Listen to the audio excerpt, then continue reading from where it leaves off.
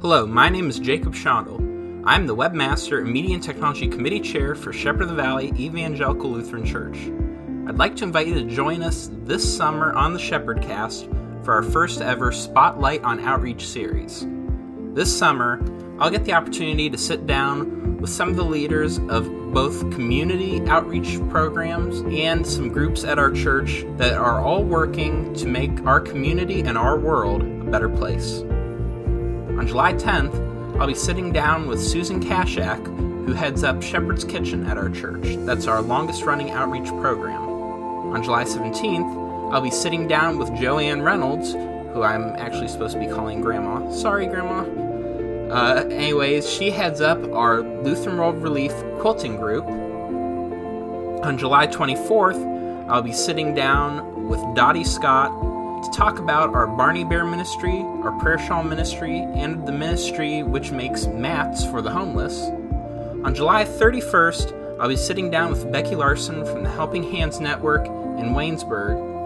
And on August 7th, I will be sitting down with Joanne Carpenter from Refuge of Hope Ministries in downtown Canton. That discussion will be especially interesting because they have just moved into a brand new building in downtown Canton. So we'll be glad to hear from them about that. Every one of these interviews I am extremely excited for, and I hope you will join us for these interviews. They'll be right here on the Shepherdcast podcast feed, and you can get them wherever you get your podcasts, or you can get them by going to sotvchurch.com/shepherdcast. Until then, we thank you for your continued support of the Shepherdcast. God bless, and here is your regularly scheduled Sunday morning episode of the Shepherdcast.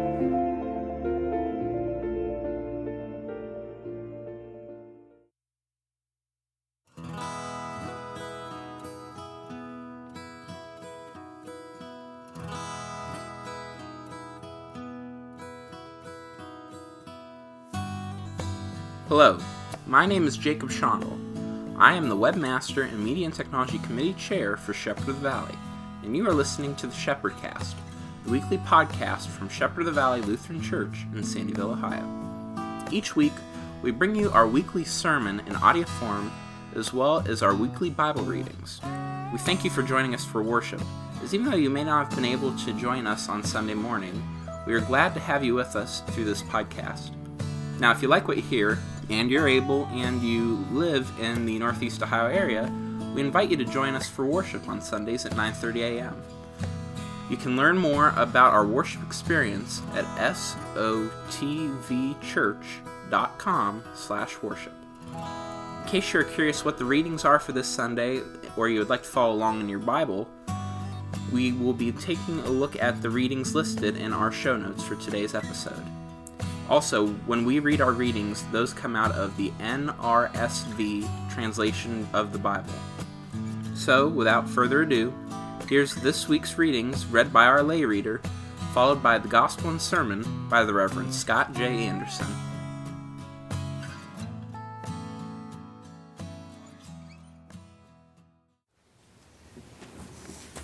Good morning. Good morning. The first lesson is taken from Genesis chapter 18, verses 20 through 32. Then the Lord said, "How great is the outcry against Sodom and Gomorrah, and how very grave their sin! I must go down and see whether they have done altogether according to the outcry that has come to me, and if not, I will know." So the men turned from there and went toward Sodom, while Abraham remained standing before the Lord. Then Abraham came near and said, "Will you indeed sweep away the righteous with the wicked? Suppose there are 50 righteous within the city. Will you then sweep away the place and not forgive it for the 50 righteous who are in it? Far be it from you to do such a thing, to slay the righteous with the wicked, so that the righteous fare as the wicked. Far be that from you. Shall not the judge of all earth do what is just?" And the Lord said, "If I find at Sodom 50 righteous in the city, I will forgive the whole place for their sake." And Abraham answered, Let me take it upon myself to speak to the Lord, I who am but dust and ashes. Suppose 5 of the righteous are lacking. Will you destroy the whole city for lack of 5? And he said, I will not destroy it if I find 45 there. And again he spoke to them, suppose 40 are found there. He answered, for the sake of 40, I will not do it.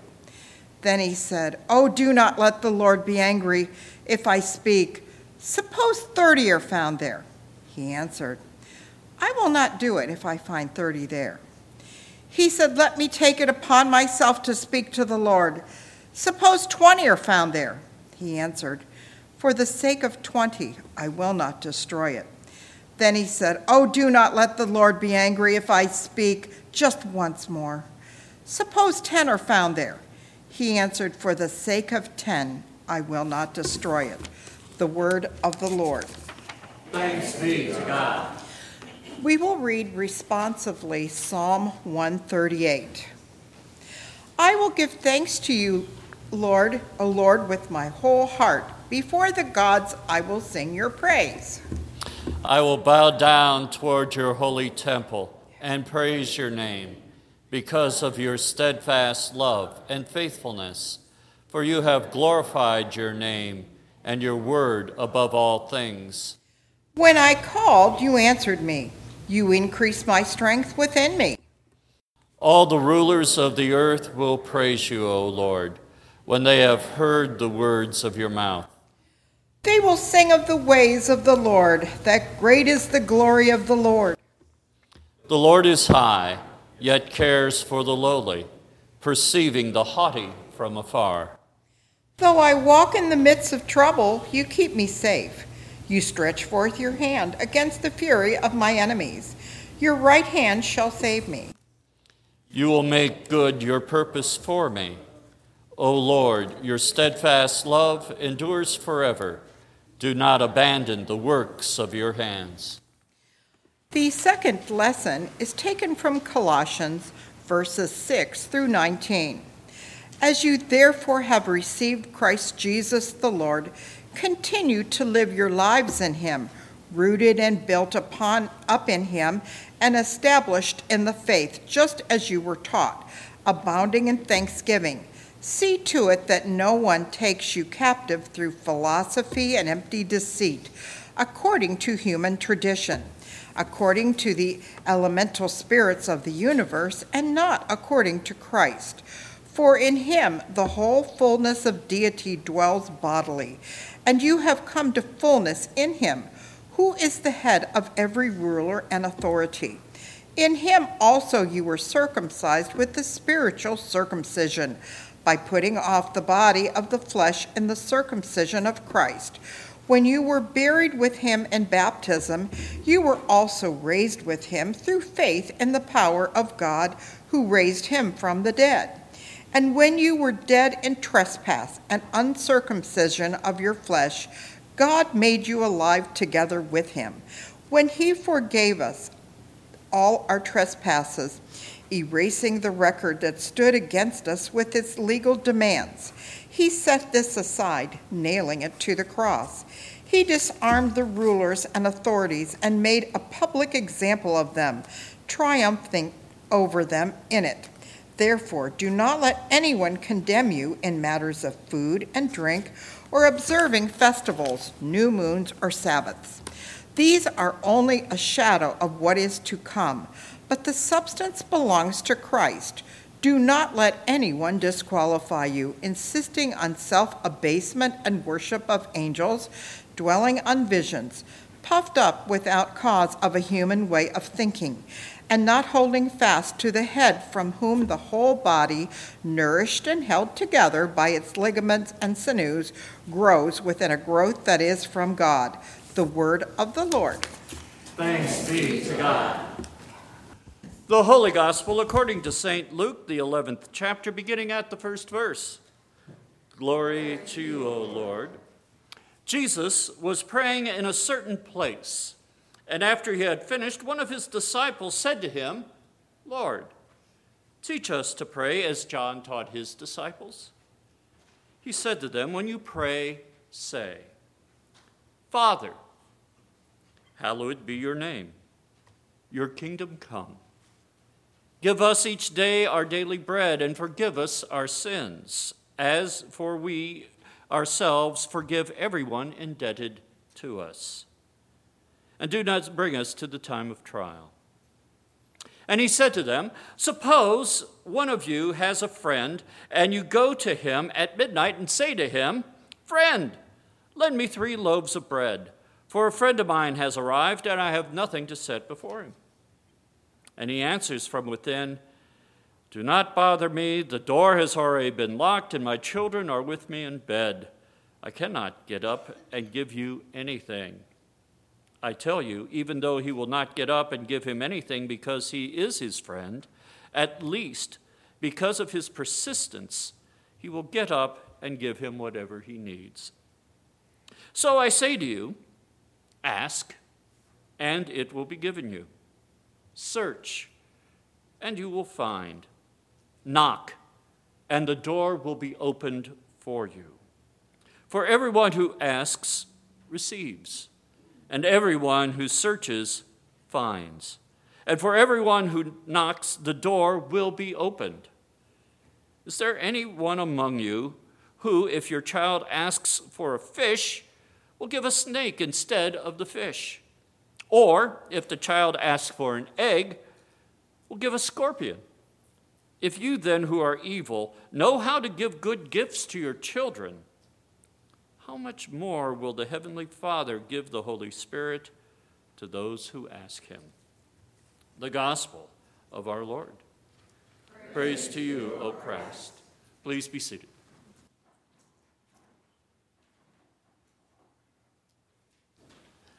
And let us pray. Gracious and wonderful God, we love you, we praise you, we give you thanks. We ask that you send your Holy Spirit upon us every time we enter into dialogue with you, that when we pray, we not only speak what is from our hearts, from our minds, our spirits, but also that we open up our ears and listen to you. Help us that when we pray, that we may be instruments of your grace in what we say and what we do and what we think. We ask, dear Lord, to send your Holy Spirit upon me, that I may preach your word truthfully and faithfully. In this we pray in Jesus' name.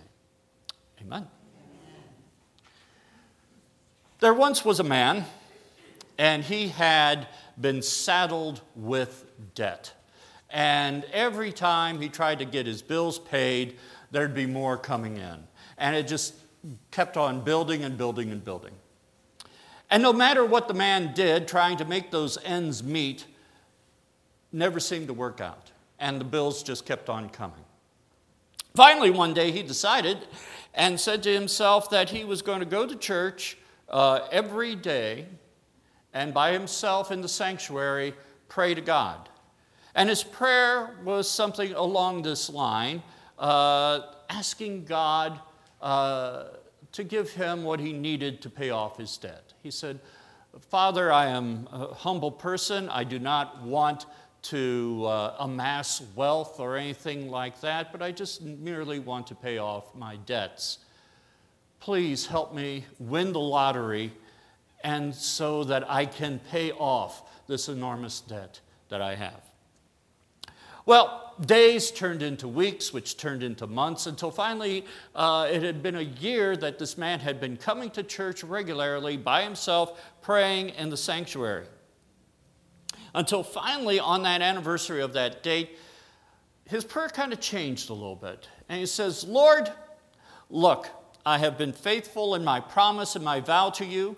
I have prayed every day. I have asked you to help me win the lottery so that I can pay off my debts. My debts and bills keep getting higher. They have been the highest they've ever been. Why? Why won't you help me? And a voice from heaven came down to the man and said, So, buy a lottery ticket already. The point is, whenever we sit down and pray, or kneel and pray, or stand and pray, whatever position you like, we have this tendency of once we pray, we let God do his thing, and it's completely in God's hands. And we kind of factor ourselves out of the equation. Prayer isn't like that. Prayer is a dialogue in which we speak and God listens, and then we need to have that time in quiet and stop jabbering at God and listen to what God says. But also, too, is a matter that when we engage in that dialogue, we all of a sudden realize that we are part of that prayer, and that our actions, that our words, what we say, what we do, could actually be a means of answering somebody else's prayer. Jesus shows us this in the Garden of Gethsemane. In the Garden of Gethsemane, we see Jesus praying, and especially in the Gospel of Mark, there are these elements of the Lord's Prayer in that prayer at Gethsemane. And Mark doesn't have the official teaching of Jesus with the Lord's Prayer. But for Mark, who is very keen on action, unfortunately, they took out many of the immediatelys in the Gospel of Mark because they were just so many, it just seemed like so repetitive. But in the original documents, in the Greek, that word immediately is there. And so we find Jesus in the Garden of Gethsemane, and he is about to live the Lord's Prayer. It is this desire to do God's will. If thy will be done is something that we pray, then by golly, we need to be in alignment and try to do that. It is that prayer at Gethsemane and saying that version of the Lord's Prayer that gives Jesus I wouldn't say necessarily inspiration, but it gives Jesus that extra so he could go that extra mile, to go to the cross, to suffer and die for our sins, to give us salvation through his death and resurrection. And so we look at this Lord's Prayer in Luke, and we might say, this is different. And Luke's version of the Lord's Prayer is indeed different than the one that we are normally used to hearing, the one that's based out of Matthew in the Sermon on the Mount. And so it helps us to understand that the essence of the Lord's Prayer is not necessarily one in which the words are more of an emphasis than our response and our action to it. And that's not saying that the words aren't important. For example, in my first call in Wharton, Texas, I had the privilege of knowing Margaret Caney, and she was the first Alzheimer's patient that I had ministered to. And I never knew exactly when I would find Margaret, and we would engage in conversation. We would have communion and prayer. My last visit with her, she was pretty much uncommunicative. She didn't look like she was responding anything, and our dialogue has now shifted to monologue. And after I had finished speaking with her, I prayed with her and concluded the prayer with the Lord's Prayer. As soon as she heard the beginning of the Lord's Prayer, she spoke and prayed the prayer with me. Such is the power of this wonderful prayer that we are given. And it's quite feasible, quite possible, that the words of the Lord's Prayer were the actual last words that she ever said to anyone in her life. So it is important for the words, but it's also important for us to understand our calling in regards to this prayer and how we are to live our lives. And also our openness to be changed by this prayer. C.S. Lewis observed, and this is kind of a paraphrase, that when I pray, C.S. Lewis said, I do not pray to change God, I pray that the prayer will change me. And so that's our kind of going in position when we start talking about this Lord's Prayer. Now I want to talk about two of the petitions that are there in Luke's prayer, so I can talk a little bit about the last verses of the gospel text as well.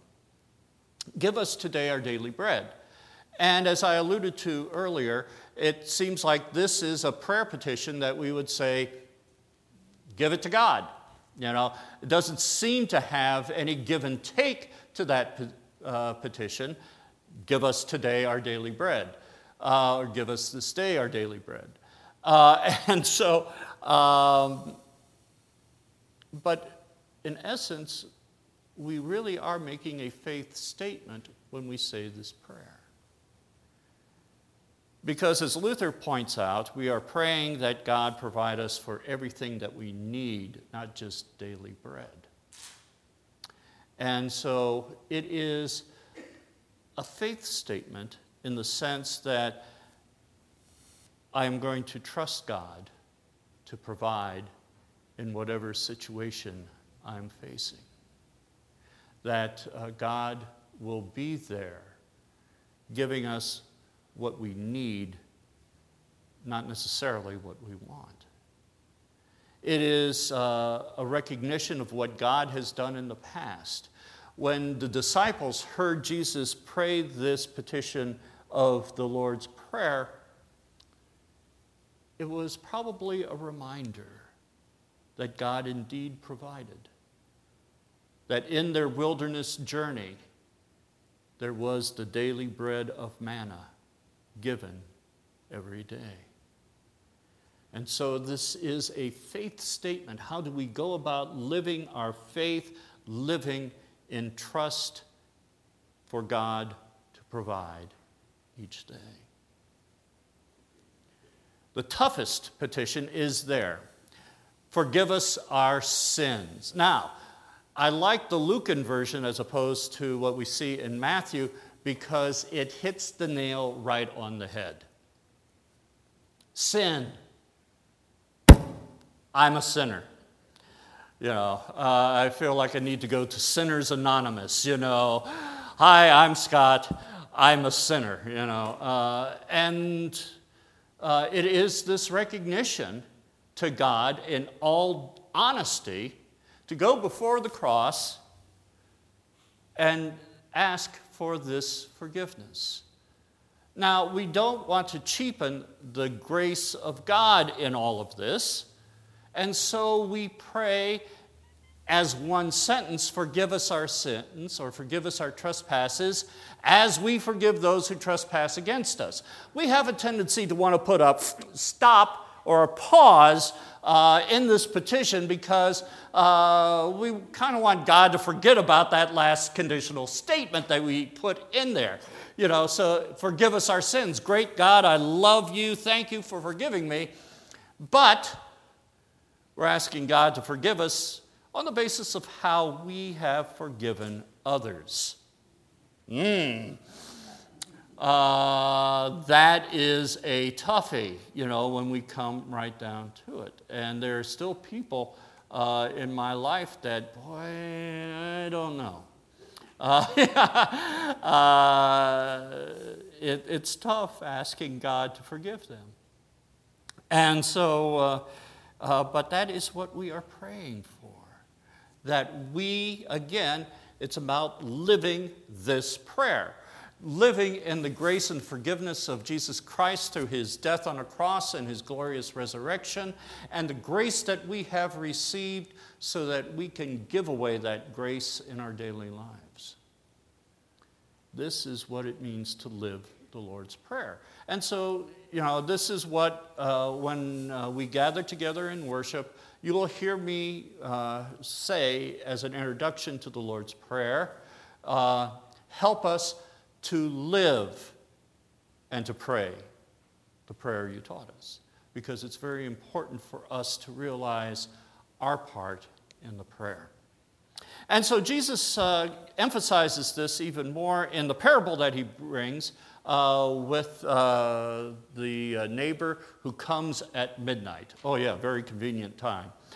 And he expects his neighbor to just jump at the chance of giving him what he wants. Now, the point is of this parable is the last verse that we heard when Jesus is talking about, if your children ask for a fish and you give them a snake, if they ask for an egg and you give them a scorpion, you don't do that. But we who are, let's face it again, comes right back, sinners, and we know how to give good things, then the point of this parable of this neighbor who comes in and making these ridiculous requests, God, in his love, in his mercy, in his grace, will give us what we need. And again, that goes back to give us today our daily bread. Give us this day our daily bread. It is having this confidence then that God will provide.